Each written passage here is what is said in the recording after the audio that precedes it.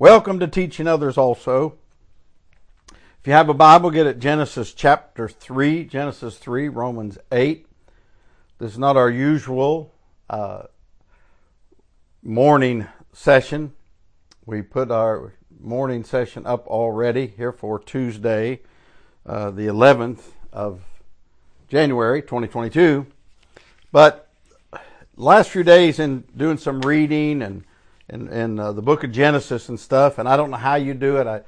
I know we read through our Bible every year, but many times God will just direct me to a book, or my heart will go to a book of the Bible, and I might, that actual book, it might take me a little while to read through it, and I'll read through it and sort of digest it again.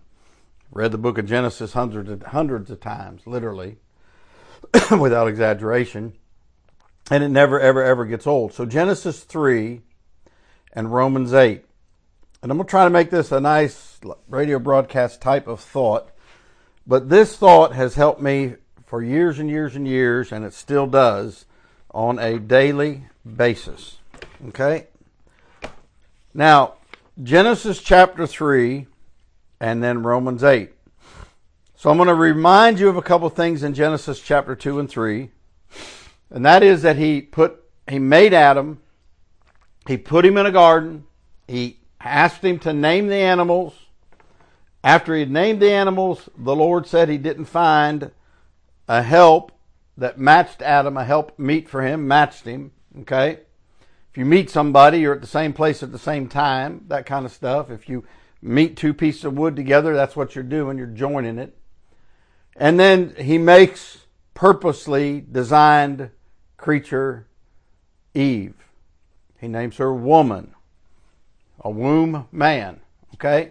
Both are mankind. One's male, one's female. God did it that way. You ain't going to change that with all the psychology and denial of anything. So, he brings them together, and it says in chapter 2, verse 25 of Genesis, and they were both naked, the man and his wife, and were not ashamed. Now that verse has to be taken completely in context to understand so many things that go on today on the other side of Genesis chapter 3.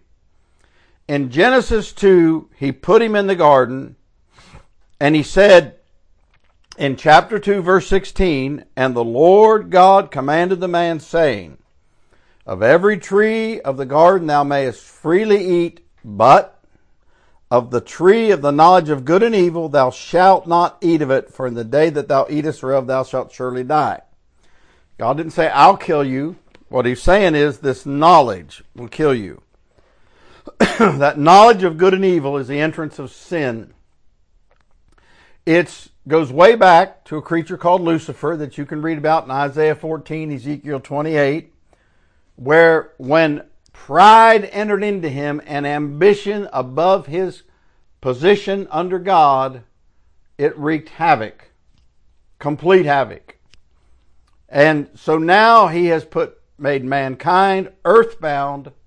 He's given him this dominion, and that dominion was before man fell. So in Genesis 3, if you're learning your Bible still, or if you're looking back on it, I don't know about you, I don't ever get tired of this stuff. I don't ever get tired of revisiting it because it helps me on a daily basis in my thinking, in my attitude, and looking at how things affect me. So in Genesis 3, now the serpent was more subtle than any beast of the field which the Lord God had made, and he said unto the woman. Now I don't know if you've ever done this, but circle or mark that word said there. Mark the word said in verse 2. Mark the word said in verse 4. Okay? I've drawn a line drawn to them here in this particular copy of my King James Bible. It's about words. It all happened through words. And then she evaluated it by what she saw. So it's words. Words happen in your heart and your mind. We're going to talk about your mind. The subject is, which mind are you using? Which mind are you walking after? Which mind is in operation here? Now, a double-minded man, James says, is unstable in all his ways. So if you're going back and forth between the two minds, as a Christian, you're going to be unstable. You might have hold down your job, you might make money, you might have all kind of stuff, but spiritually you're unstable. Now, what happens here is she takes of this fruit.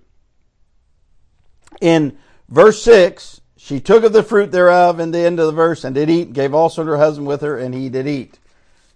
I want us to focus for a moment on verse 7 to get this context. And the eyes of them both were opened. In a good way? No. And they knew that they were naked, and they sewed fig leaves together and made themselves aprons. And we know they heard the voice of the Lord God walk into the garden in the cool of the day, like the Word of God in Hebrews 4. The Word is alive. And they hid themselves from the presence of the Lord amongst the trees of the garden. And then you can read on about the whole fall. But here's what I want to talk to, and I'm speaking to Christians.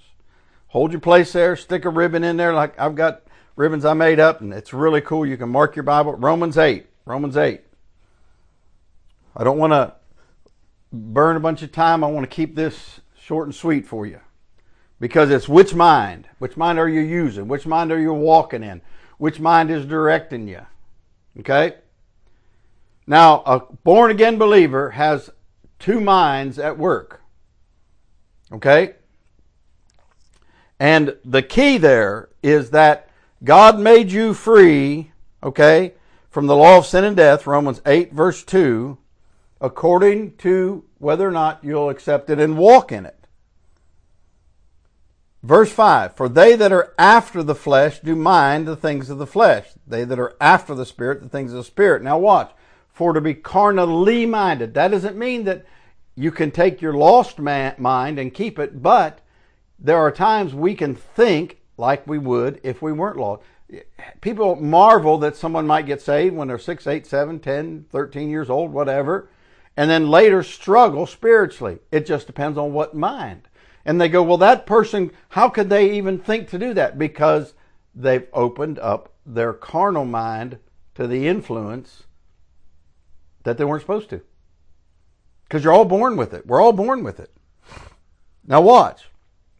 For to be carnally minded is death, but to be spiritually, so the ly is to be like. Verse 7, because the carnal mind, this is what you're born with. The carnal mind is, would you circle that? It is enmity against God. Not just in some cases. No, it is. For it is, circle that, not subject to the law of God, neither indeed can be. Can a lost person, a carnal mind, be religious? Absolutely. That's where religion thrives, in the carnal mind. Some people are religious fanatics about sports or money or education or philosophy or just pleasure. But it can't be subject to the law of God. Okay? Why is that so important? We talked about this recently. Romans 7:25, right across the page, says, I thank God through Jesus Christ our Lord. So then with the mind, I myself serve the law of God, but with the flesh, the law of sin. So what is it? Which mind are we in? Which mind? What happened in Genesis 3? And I'm going to make this in a simple way. I want to illustrate it for a minute this morning. You say, well, what is an illustration? Illustration, by definition, is a rendering that makes something bright or glorious or clear. It's an explanation. It's to elucidate. Now, don't go freaking out on me. You could actually look it up. To elucidate is to make something clear. When we take something that might be a little obscure or it seems a little deep, and we can illustrate it, that will help us. So I want to illustrate Romans 8, okay, about which mind you're in. Carnally minded or spiritually minded. You have two minds. Which mind is at work? And it can happen throughout the day. You're never going to ever just switch on that new mind and then that's it. You don't have to do it. No, you got to put it on. We'll talk about that. But here's the lesson. In Genesis 2:25, they were naked and not ashamed. Okay? They had not taken of the knowledge of good and evil. They did not know how to take the fact that they were naked and think wrongly about it. You better get this.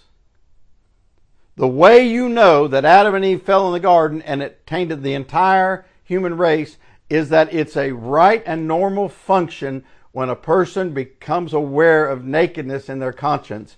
And it's a perversion of it when they grow up and they're trying to do everything they can to prove it's okay to walk around publicly naked. We're not talking about just husband and wife being together. The Bible says it's the marriage bed is honorable and all and undefiled. I don't mean that. But the nakedness that people raise their children in and their girls in, many of them are wearing stuff that could not even probably pass for underwear in a normal situation. But that's been going on for thousands of years. Okay? It's not new. It's not new. But how does that happen? Here's why. They were naked and not ashamed. And then in chapter 3, verse 7, they were naked and they knew it. They became ashamed. Why is that? It's because the difference is in the using of facts. They could now take the same facts and think evil and be ashamed. Because what had entered into them was the knowledge of good and evil. That's why your Bible teaches that when children have no understanding of God, no accountability, they're not accountable yet. But they'll get there. And there's not a certain age, it's a certain knowledge when God starts holding them accountable for what they know. That is also why, dear friend, as a child of God this morning, you've got to ask yourself, how am I dealing with facts that come to me, information that comes to me? If you're not careful, you forget that you have the capacity to think as bad as any lost person when it comes to certain facts or knowledge. And you've got to say, which mind am I using right now? God has given you a new mind. Therefore, if any man, that's not gender specific, any person, any human, be in Christ, they're a new creature. Old things are passed away. Behold, all things are become new. So for us, which mind? Now let's break it down for 1 minute here. For 1 minute about this. We're not even talking about getting out there into, say, immoral things or pornographic things. Those are wicked and bad, and they'll hurt every relationship you have. But let's bring it into covetous things. Envy, strife, the things that Paul the Apostle wrote to the New Testament Christian about. Which mind? What about gossip? Do you know it can be totally true, but you repeating it is gossip. It's tale-bearing. It can be totally true, but it's tale-bearing. And the intent with which you say it goes with it, whether you want to admit it or not. Well, I just saying, pray for old so-and-so, blah, blah, blah, blah, blah, blah, blah. You see, your spiritual mind is not at work when you've got to include a bunch of details about that person when you ask for prayer or even you think about prayer. It's not at work. And I hold myself to the same standard, so don't try that. So which mind? One of the ways you can look at Romans 8 and ask yourself, which mind am I using? Which mind am I walking after? Which mind is at work? Now, if you find it's the old mind, as quick as day, as quick as a blink of light, you can say no and drop that thing and walk after the Spirit. God made us that way as Christians because He quickened us. He made us alive in Christ. So when things come to you, it could be, I'm not even going to try to make a list of them because the greatest applier of Scripture is the Holy Ghost of God, Hebrews 4:12-16.